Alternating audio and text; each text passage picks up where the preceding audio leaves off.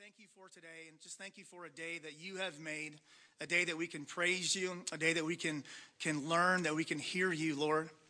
And God, I do ask that you would speak to us, Father, that you would open our hearts, open our minds, our ears, Lord, to be able to listen, to hear what you would have to say.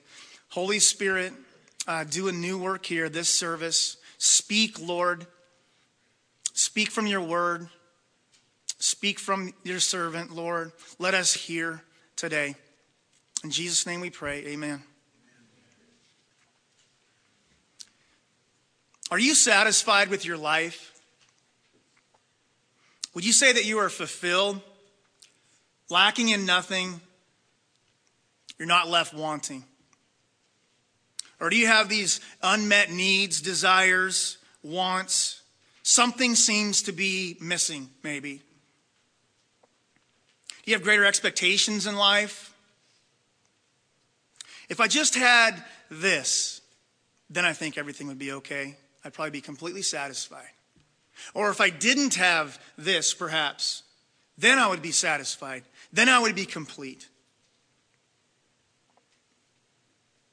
What does the world say brings our satisfaction, our completeness?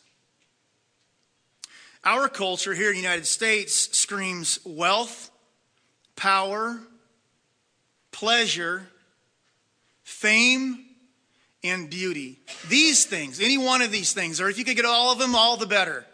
These things are what bring a satisfied, happy life. A life that's complete. Well, is it really wealth? Jay Gould, the multimillionaire, said this: I am the most miserable man on the face of the earth. When someone asked billionaire John D. Rockefeller how much money it took to make him completely happy, he replied, just a little bit more. Could power be the answer? Well, Alexander the Great, who conquered the entire known world in his day, after he had done so, he wept bitterly in his tent and said this: there are no more worlds to conquer. Maybe it's pleasure. Lord Byron lived a life of pleasure, if anyone did. And toward the end of his life, he testified, life is but a tragedy. Well, how about fame? I'll give you a couple of quotes from one of the most famous singer and songwriters the world has ever produced. Elvis Presley said this: image is one thing and a human being is another.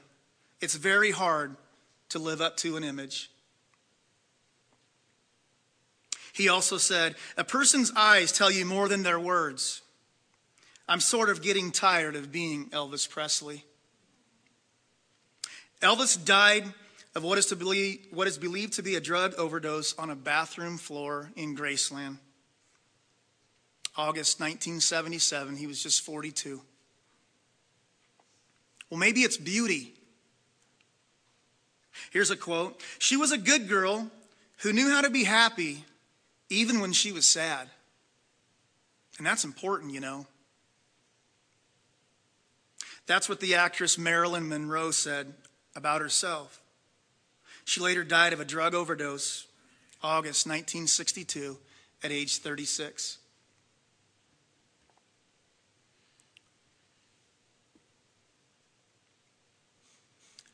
The most powerful, wealthy, intelligent man ever to walk the face of the earth that was born of man said this: I have seen everything that is done under the sun, and behold, all is vanity and striving after the wind. Those are the words of King Solomon in the book of Ecclesiastes. So these places of worldly honor and reputation have left people wanting and unsatisfied all throughout history. So maybe our satisfaction, maybe our completeness, maybe our fulfillment in life comes from a smaller package, from something maybe a little bit less arrogant, maybe something a little bit more attainable. Maybe just in a companion, a husband or wife, a boyfriend or girlfriend,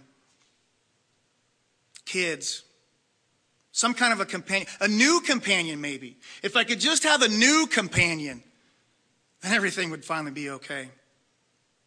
Some have thought sex, drugs, a new career, a new home. It doesn't have to be big, just a home. I just need a home. Or a bank account. Just some money at the end of the month. Or some simply just say, if my health was good, then I'd be okay. I'd be satisfied if I could just have my health. Others have claimed reputation is everything. A new car, toys, things. Some just want a new start in life. If I could just leave, if I could just go somewhere, I'm sure this would bring me satisfaction or completion. The problem is with all of these things, we can see that if we place our hope in these things bringing us satisfaction or completion of any kind, they're going to leave us fleeting because none of these things last. At best, it's momentary pleasure, momentary joy. They will never fulfill us. We know that. Relationships fracture and break. And maybe it's a good relationship, but people do die. Well, we've learned not to put our hope into a bank account, haven't we? Or into a career. We don't have control over that. Sex and drugs and rock and roll have just left people empty. So all of these things, if these things won't last, if these things won't bring me any joy or peace or comfort for any length of time, then what will? How can I be satisfied? Or better yet, can I be satisfied? Well, here's what the world says today.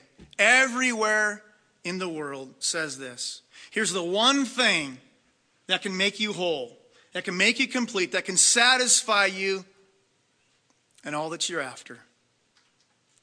Happiness. If I can just be happy, then everything will be okay.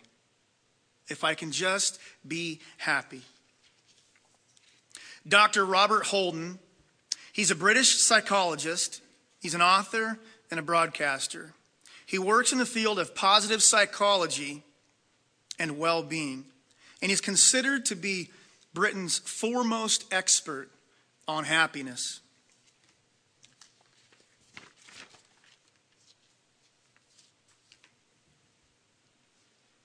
He wrote an article, and you can find it on the front website of Oprah Winfrey. And here's what he said. Happiness is life's most cherished goal on every continent, in every country, and in every culture. When people are asked, what do you want? The most popular answer is happiness. When parents are asked, what do you most want for your children? The answer, happiness. Happiness is the goal that makes other life goals, such as success, prosperity, and relationships, feel meaningful and enjoyable. End quote. Okay, so I can agree with the overall theme of what he said here. Every human heart longs to be happy. This is what we're after, happiness.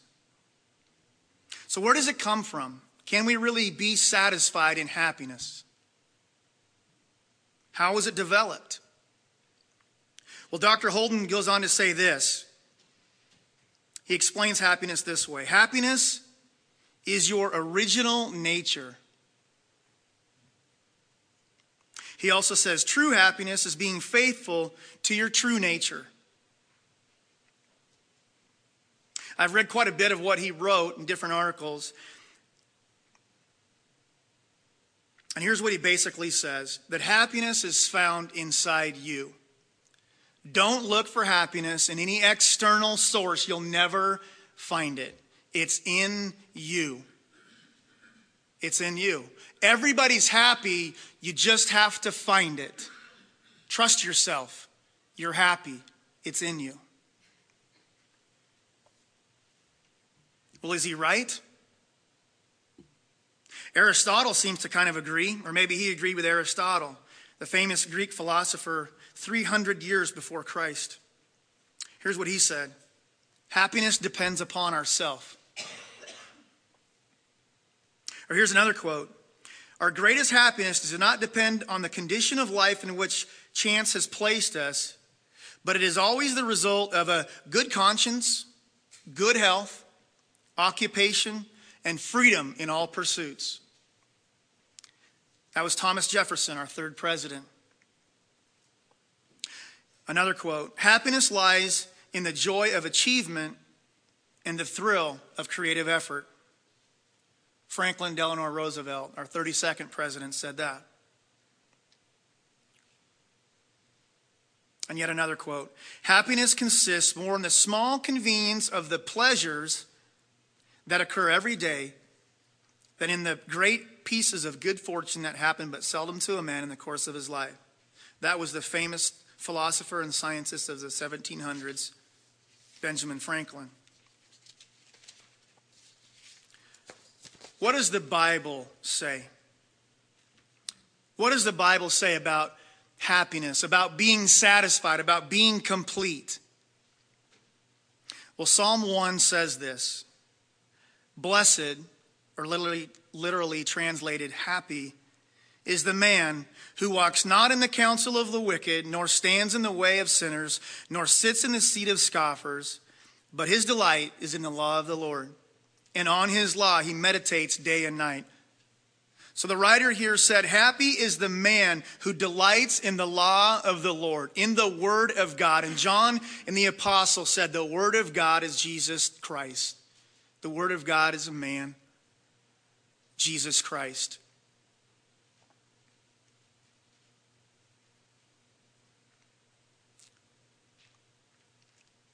We go, okay, I'm in church. I expect to hear that answer.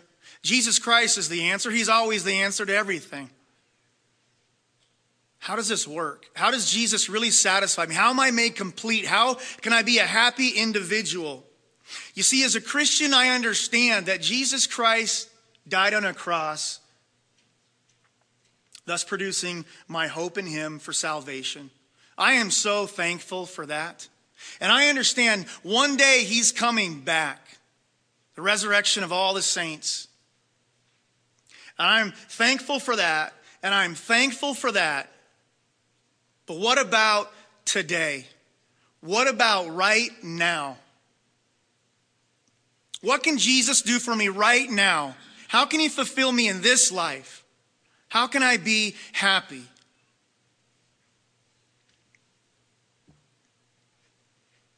Paul says in Philippians 4:13, for I have learned in whatever situation I am to be content, to be satisfied. I know how to be brought low, and I know how to abound. In any and in every circumstance, I have learned the secret of facing plenty and hunger, abundance and need.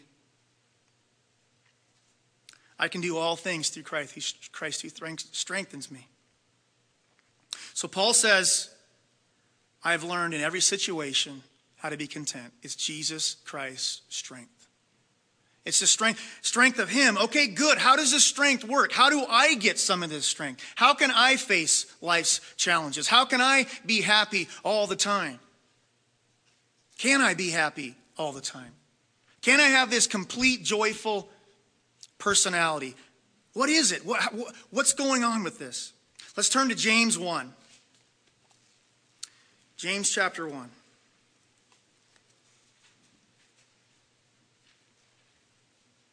And in short order, we're going to see that James has an answer for us. How we can be made complete, how we can be made into a person that is lacking nothing or wanting nothing. A person that is happy, a person that is satisfied. Verse 1. James, a servant of God and of the Lord Jesus Christ, to the 12 tribes in the dispersion, greetings. Count it all joy, my brothers, when you meet trials of various kinds, for you know that the testing of your faith produces steadfastness. And let steadfastness have its full effect, that you may be perfect and complete, lacking in nothing. So first off, we need to see in verse 1 that he's talking to 12 Jewish Christian tribes. Okay, very important because he's going to be speaking of a faith in verse 3. And it's very important that we understand this is a faith in Jesus Christ, not in something else, not in someone else. It's in Jesus Christ. Okay? So looking at verse 2, James says, here's how you become that complete, full, happy person through trials. Count it all joy, my brothers, when you meet trials of various kinds. That's not what I typically do when a trial comes at me. I remember growing up in church, seeing these verses, and I thought, this is rubbish. This is garbage. I can't be that guy. I hate trials. I don't like difficulty. None of it. I don't like it. I don't know why I got to do this. I got to do this, right? I'm supposed to do it. What's going on? What are some of our reactions when trials come our way? We run. Maybe we fight. Complain. Worry. We just get really, really anxious. And pretty much all the time, maybe not all the time, maybe most of the time, even as Christians, I bet we pray that they would just leave, that God would take this from me.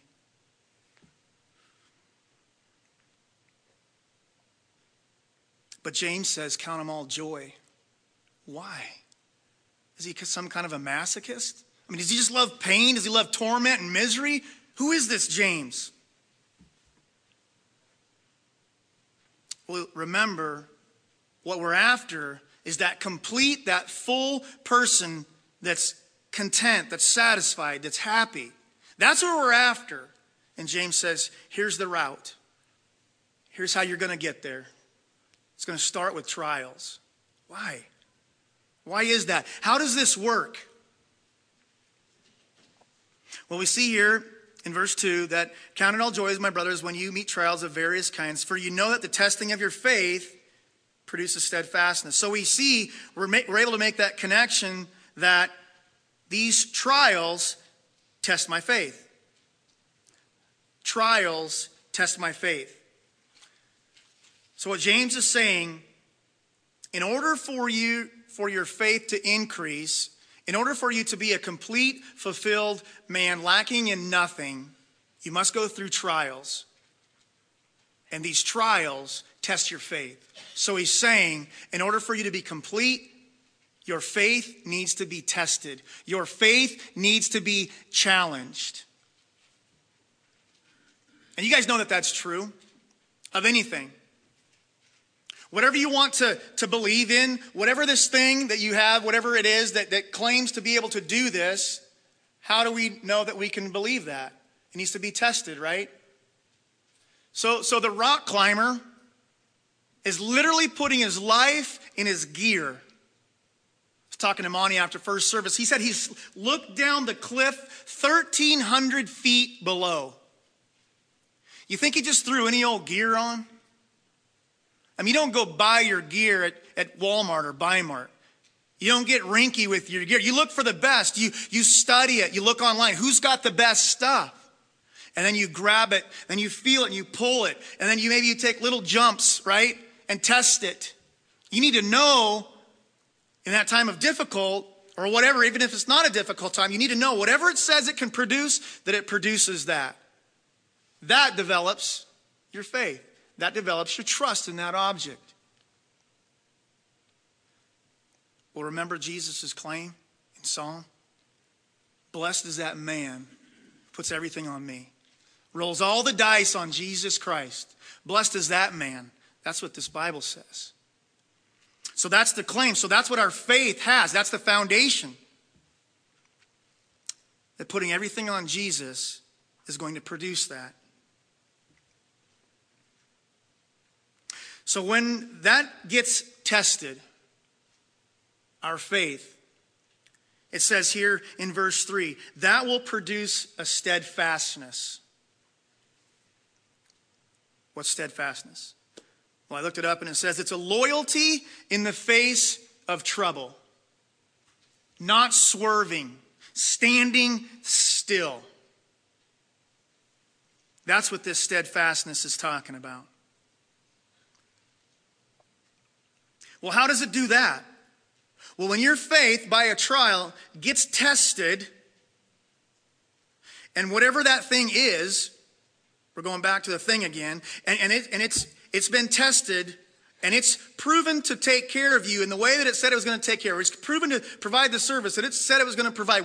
Over and over again, that develops a loyalty to that. So in Jesus, when I go through difficulty, and he proves to be there for me every single time and time again, it produces a steadfastness or a loyalty in me to him. Not because I'm good, not because I'm some kind of a great loyal person, but because I see in the time of help, he's my help. In the time of danger or trouble, he's my help. Every single time, it produces a steadfastness in me. Let me give you an illustration. When I was probably 8 or 10 years old, my family, we always camped and went on a camping trip. Brought some other family members with us, not too far out of town here, actually. And everybody's doing stuff during the middle of the day. I decided to go hiking and climbing. I always like to do that kind of stuff. So I went, kind of back behind the camp, high up on the mountain, and I started coming down, making my final descent, get back down to camp or whatever. And there's a creek below. And as I came down the mountain, it got steeper and steeper and steeper. And finally I came to a place that it's like, there's basically a sheer cliff here. And granted, it's only like 10 or 15 feet. But to an 8 or 10-year-old, it seemed like a matter of life or death. And there was the creek below. So I tried to back myself out of it, and I just kept slipping. And I get closer. And so you can imagine, panic sets in. And I'm freaked out. I'm in a time of major peril here. I need help. So what do? I cry out. I scream out. I need help, whatever it was I said. And my Uncle John comes running. I can't see the camp. I can't see anybody else, but my Uncle John comes running. And he gets down there and he's standing in the middle of the creek and he looks up at me and he says, "Okay, jump. Jump, you can trust me."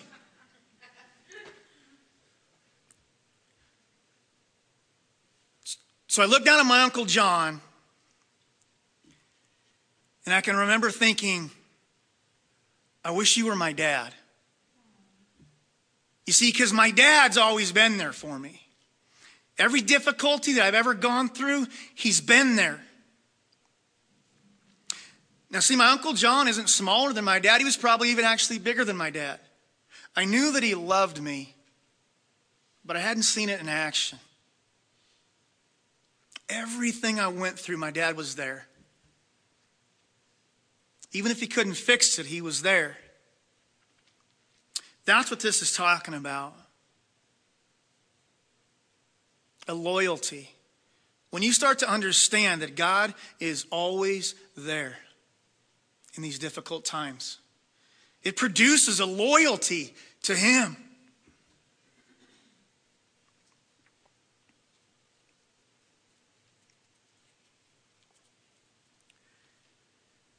So when our faith is tested, we have a choice to stay put, to trust God, to not be moved, even if we can't see out, no matter what kind of difficulty it is, we can trust God. Or we can run.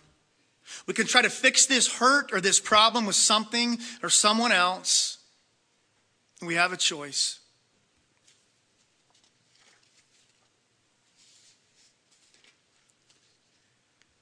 Polycarp said this. Well, Polycarp is a disciple of John, of the Apostle John. Polycarp was a pastor of the church of Smyrna, the book, in Revelations, one of the churches spoken of that actually predicted you're going to face persecution. It's coming against you. And Polycarp said this when he was faced with the choice of renouncing God to live. he said these words, 86 years I have served him, and he never did me any injury. How then can I blaspheme my King and my Savior? And he was burned at the stake, alive.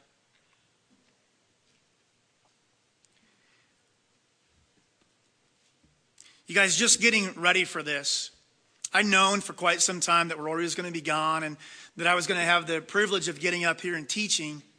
And Chad was going to do 1 week and I was going to do another week. And we were going to kind of do some cool, tandem thing that took a couple weeks. And so we prayed about that and we looked into things and we thought the Lord was leading us in a direction. And he shared last week. And so I've been praying over and knowing that this was, we're going to continue on with 1 John and he talked about fellowship, and I kind of assumed that, okay, we're going to get in unity and just show the unity of this body and how this works. And, in Ephesians, the unity there. And in 1 John, this fellowship that we have. It's like great, powerful stuff. And I don't like to have short notice to prepare. But the last time that I had to teach, I only had a day to prepare. And I was really freaked out about that. And I just prayed, Lord, just help me. I don't, this is all you. It's always you. I know that. I get that. But I am a mess right now. I don't want to stand up there and just fall over and have nothing to say, right? That was last time. And so this time I took off Friday. So I got 2 days now. I'm thinking I'm getting, I don't do this a lot, but I'm getting where I can, get something prepared. I can do this. So Friday comes and, I'm thankful. All right, this is good. And start looking at this stuff, been praying about it, get the pencil out to start writing some stuff down. And just struggling with, okay, Lord, okay, all right, I'm good. Got 2 days. Okay, help me here, show up, Holy Spirit. All right, you always do it. This is good.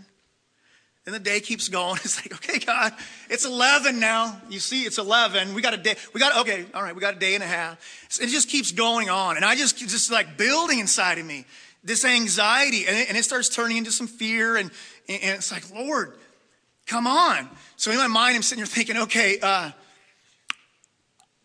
know. I'm going to call up Chad and tell him I'm sick. Now it's on you, Chad. It's like, oh, man, that's probably not a good thing to be thinking about, lying like that. No, all right. So then I actually thought, well, maybe I'm going to get up here and I'm going to say nothing. I don't have anything to say. I thought, how could you want that for your church, God? But you know what? I prayed. It's like, Lord, if that's what you have, I want to be good with that. Whatever you want to do, I want to be good with that. And if you want to humiliate me in front of all those people, oh, God, please bring me something to say, So 7 o'clock rolls around, 7:30, something like that. And I'm anxious. And I get a call from Lee. A lot of you know who Lee is. But before I got the call, I opened up to James.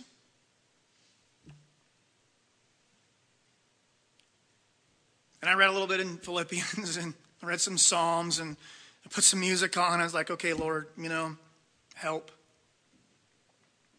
I hadn't intended on doing James. Hadn't even thought of it. Hadn't even crossed my mind. But I turned to James because there's some comfort in that for me. Seeing that these difficulties in life produce a steadfastness, a loyalty to him. And I go, yeah, I've faced these before, not just in teaching, but in life. When I see you show up, I believe. And I know you're going to show up. I don't know what you're going to do, what you're going to say, but I believe. And I just get it open, and Lee calls. And I asked him if I could share this, and he said, sure. And he gets on the phone, he says, bro, I'm anxious. I'm struggling right now. He's got a new adventure coming up where he's going to be pressing into the Lord and moving and it's a big step. And he says, I'm really anxious. I'm really messed up inside. I just need to talk. I'm like, all right, well, I don't have much words, but let me read something to you, will you? You won't believe where I'm at. Count it all joy, my brothers, when you meet trials of various kinds. For you know that the testing of your faith produces steadfastness. And let steadfastness have its full effect, that you may be perfect and complete, lacking in nothing. And I read in some out of Psalms, just encouraging stuff in Philippians. Lord was comforting me in that time. That's why we're in James. Like, where are we going, Lord? And he's like, yeah, this is what you're going to share. Yes, of course it is. Of course you meet me there.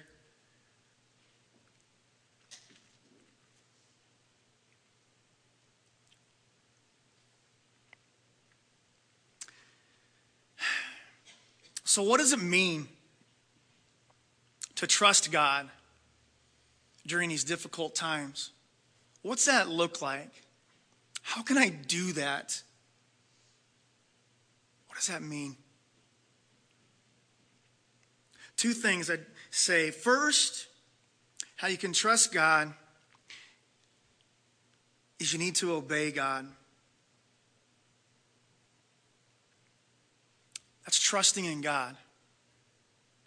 Obeying him, looking at his commands, looking at what he says in life, looking at who he says he is. And we're going to be obedient to that. So when my coworker is a jerk to me and I really want to slap him down or say something mean, I love him. I love him.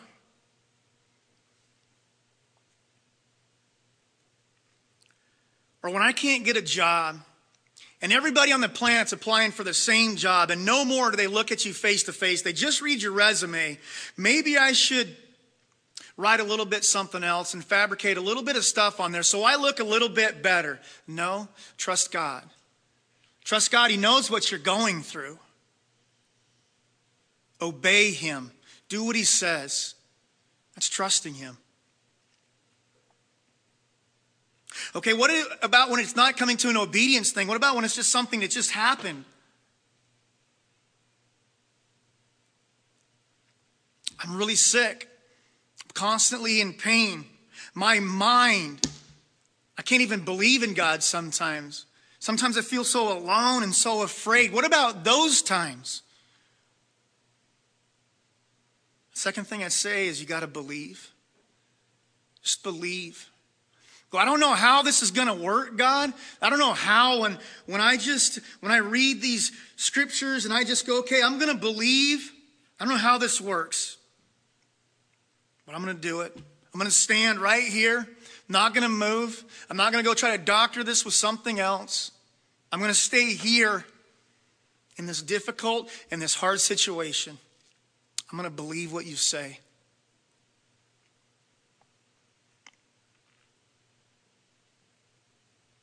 See, the scripture tells us over and over and over in the New Testament and the Old Testament that he's enough.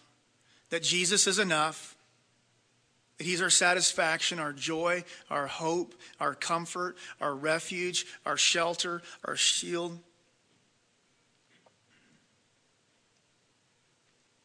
Okay, so now I've obeyed God, and now I've trusted God.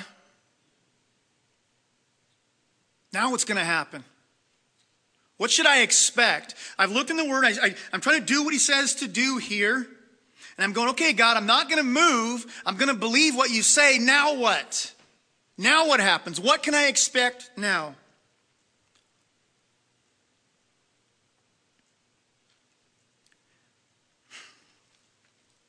This is a verse that I turned to that I read to Lee and myself. It's in Philippians 4, a very familiar verse to you guys. Verse 6. Do not be anxious about anything, but in everything by prayer and supplication with thanksgiving, let your requests be made known to God.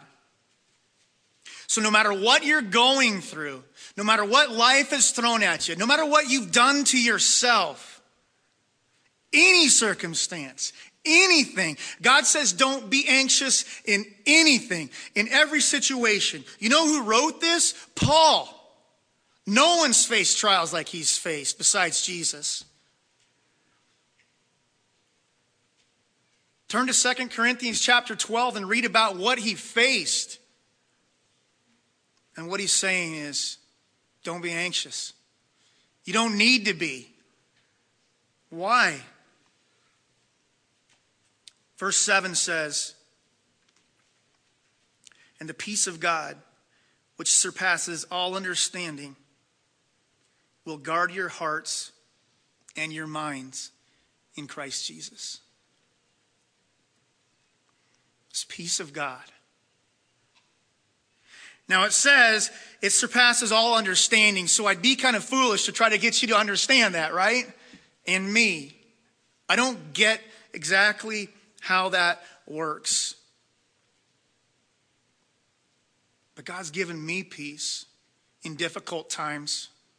God shows up every time when I trust. And yeah, the situation may not change, but he pulls me through it.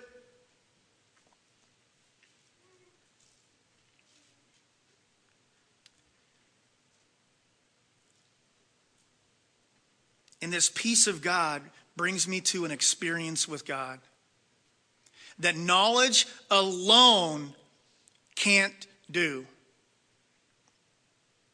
Knowledge alone can't make me complete.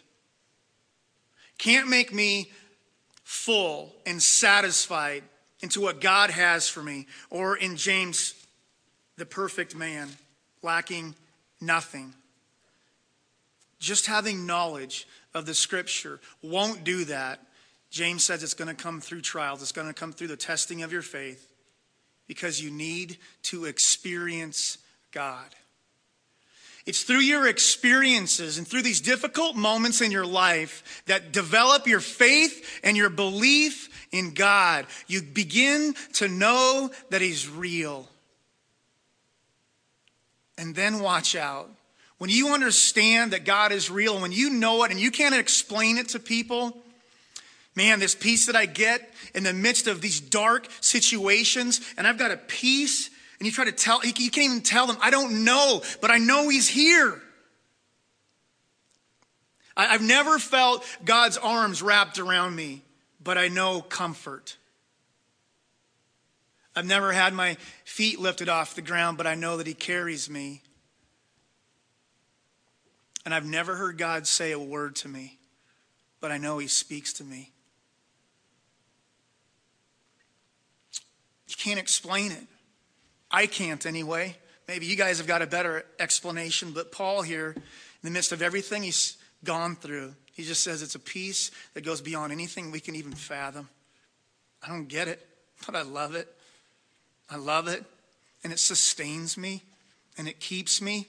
It's what shows me how real he is. When I can face these things with peace. You guys, the rest of the world can't do that. When difficulty comes to the rest of the world, they don't have any hope. It brings despair. It brings loneliness, pain. Your mind is just blown, anxiety everywhere. And we resort to all kinds of things to fulfill it. And they're all empty. They're all momentary at best.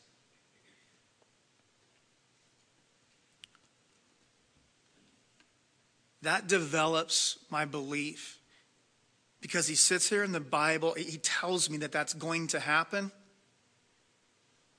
When I'm praying to him, when I'm reading, he tells me he's going to do that he loves me and he's going to sustain me and he's going to keep me. And then when I see that he does that, I'm like, whoa, what else does this thing say? This is awesome. I can believe.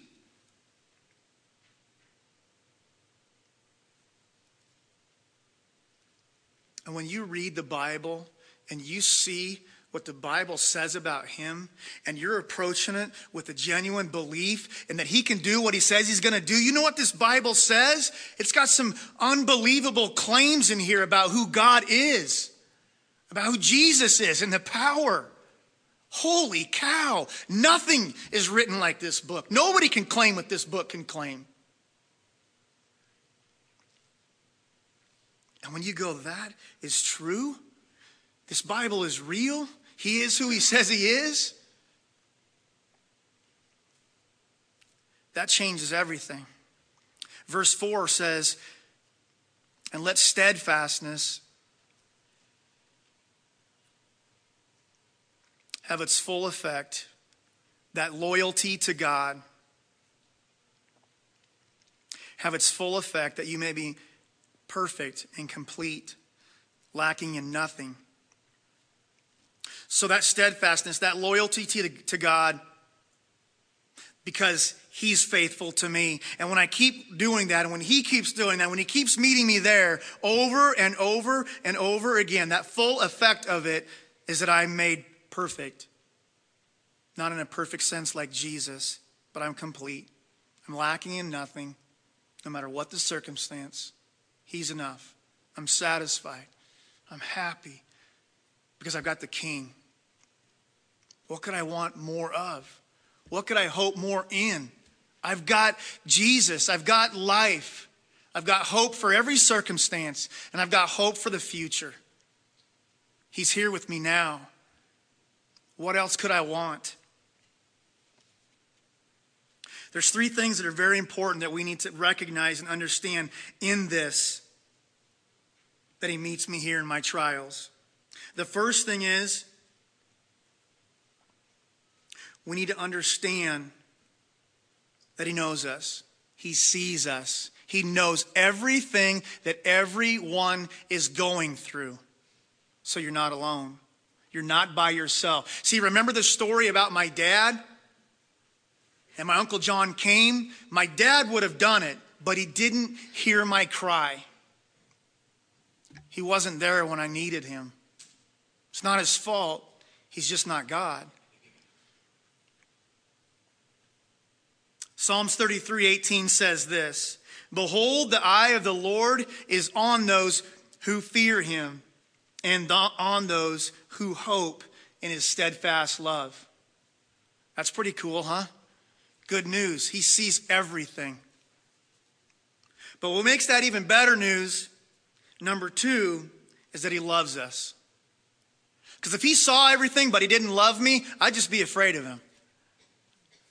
But he loves me. He died for me. He's pretty crazy about me.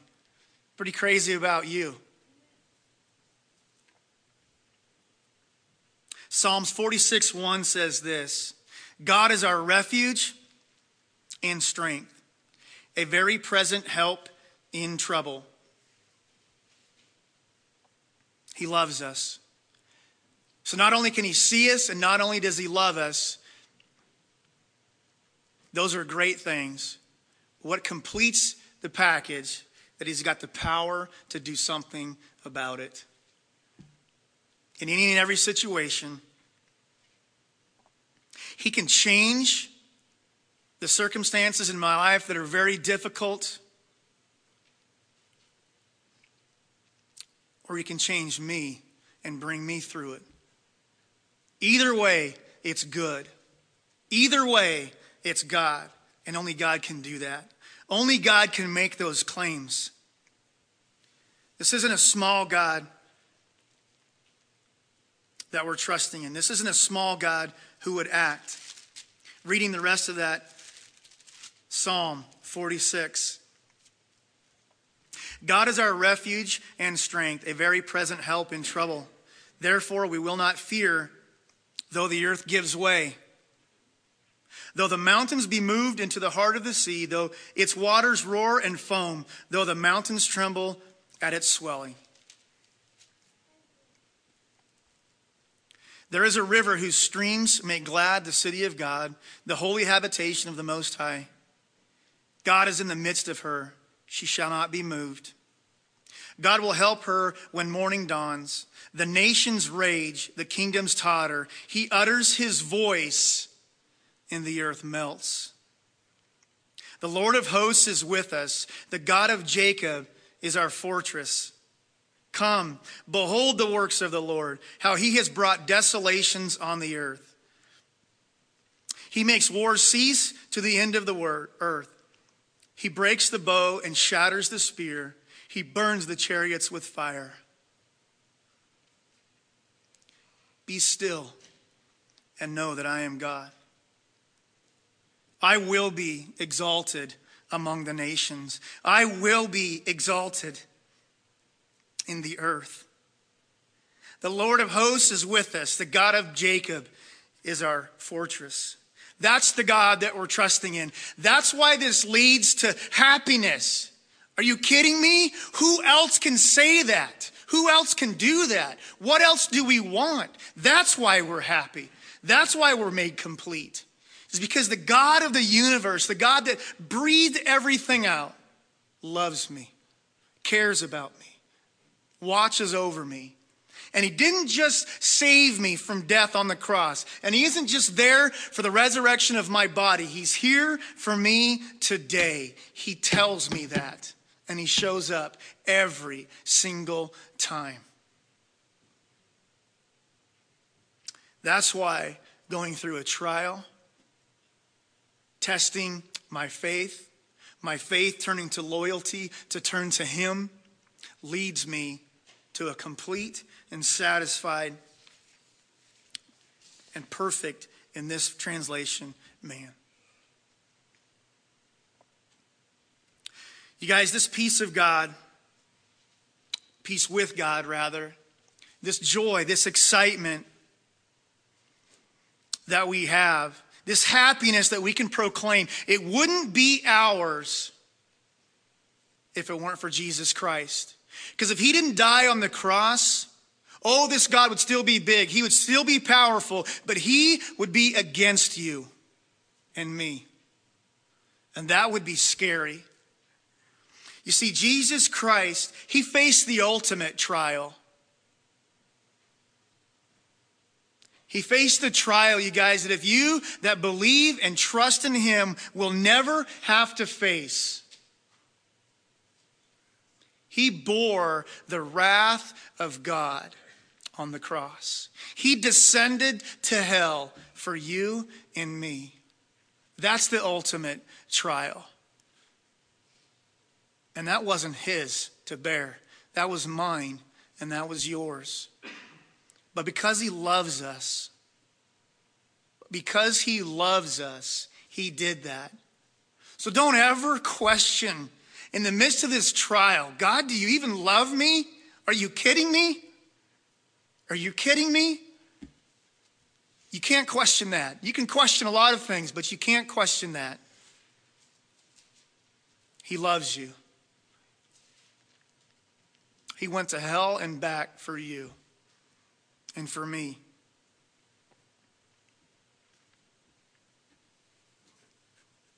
Hebrews 12, 3-4 says this. Consider him who endured from sinners such hostility against himself, that you may not grow weary or faint-hearted. In your struggle against sin, you have not yet resisted to the point of shedding your blood. Jesus Christ can relate to you in your struggle. He's gone deeper than you've ever gone. He's bared more hurt than you'd ever have to bear. He's faced death of loved ones. He's been rejected by those in his inner circle, the one that he loved, Judas. He understands that. He understands what it's like to be in want. He's been thirsty, had no place to lay his head. And he understands physical torture and mental anguish. Oh, he gets it. And he did that for you and me. Praise be to God. And in closing, turning back to the psalm we started with, Psalm 1.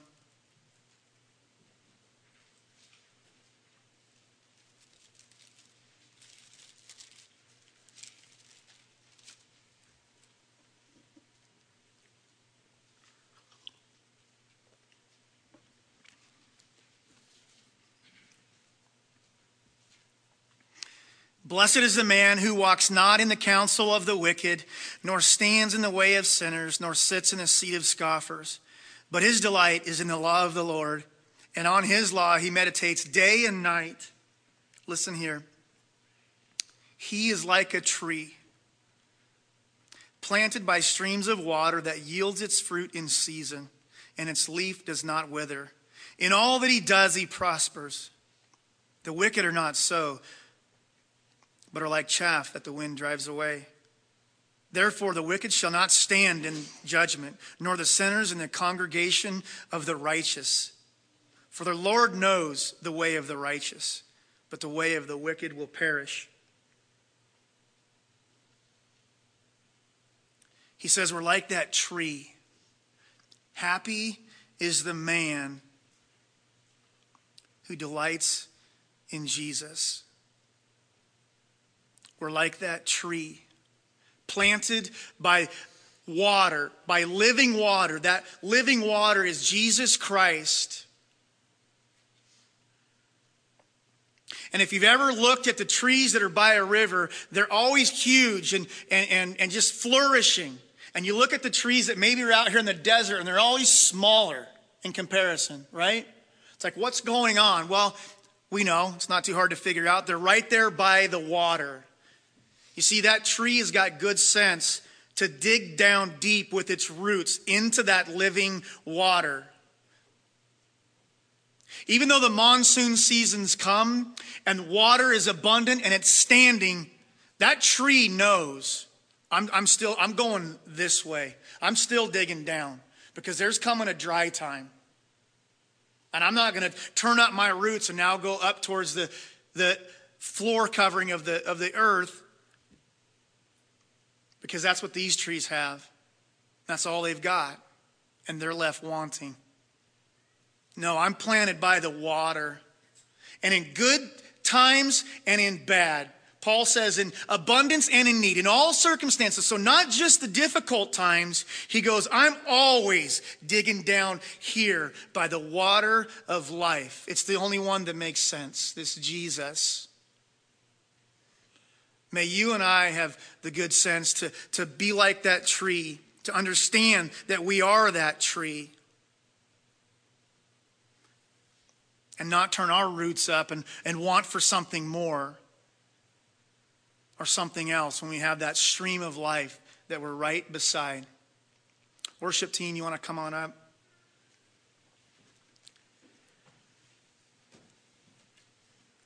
Jesus Christ is our happiness. And yes, you can be happy. It's being satisfied in Christ in any and all circumstances that makes us happy, that brings fulfillment and completion, the perfect man, the perfect woman, wanting nothing. We're going to have communion, you guys. And it's a time of celebration to remember back to what Jesus Christ did for us. That perfect life that he lived, that death on the cross, and rising again from the dead so that we could have hope, so that we could have peace with God. That's what Jesus did for us. And this is our time to worship and to celebrate that. So everybody that believes in God, come. Everybody that wants that peace with God. Well, maybe I don't have that peace with God. How do I get that peace with God? The Bible says to repent and believe. Well, what do I need to repent of? You need to repent that you've tried to find your happiness in something other than Jesus Christ. And believe that he is that happiness. You believe what he says. And maybe you don't know it yet, you don't understand it yet, but take that profession of faith and say, I will believe. God, help my belief. Help me in that. Repent and believe. Everyone who believes, come and take communion. You've been listening to the teaching ministry at Calvary Chapel of Crook County, located in Prineville, Oregon.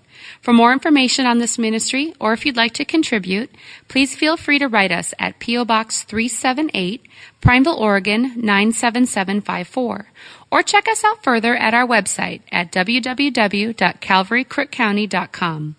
We thank you so much for listening, and we pray that this ministry has blessed you.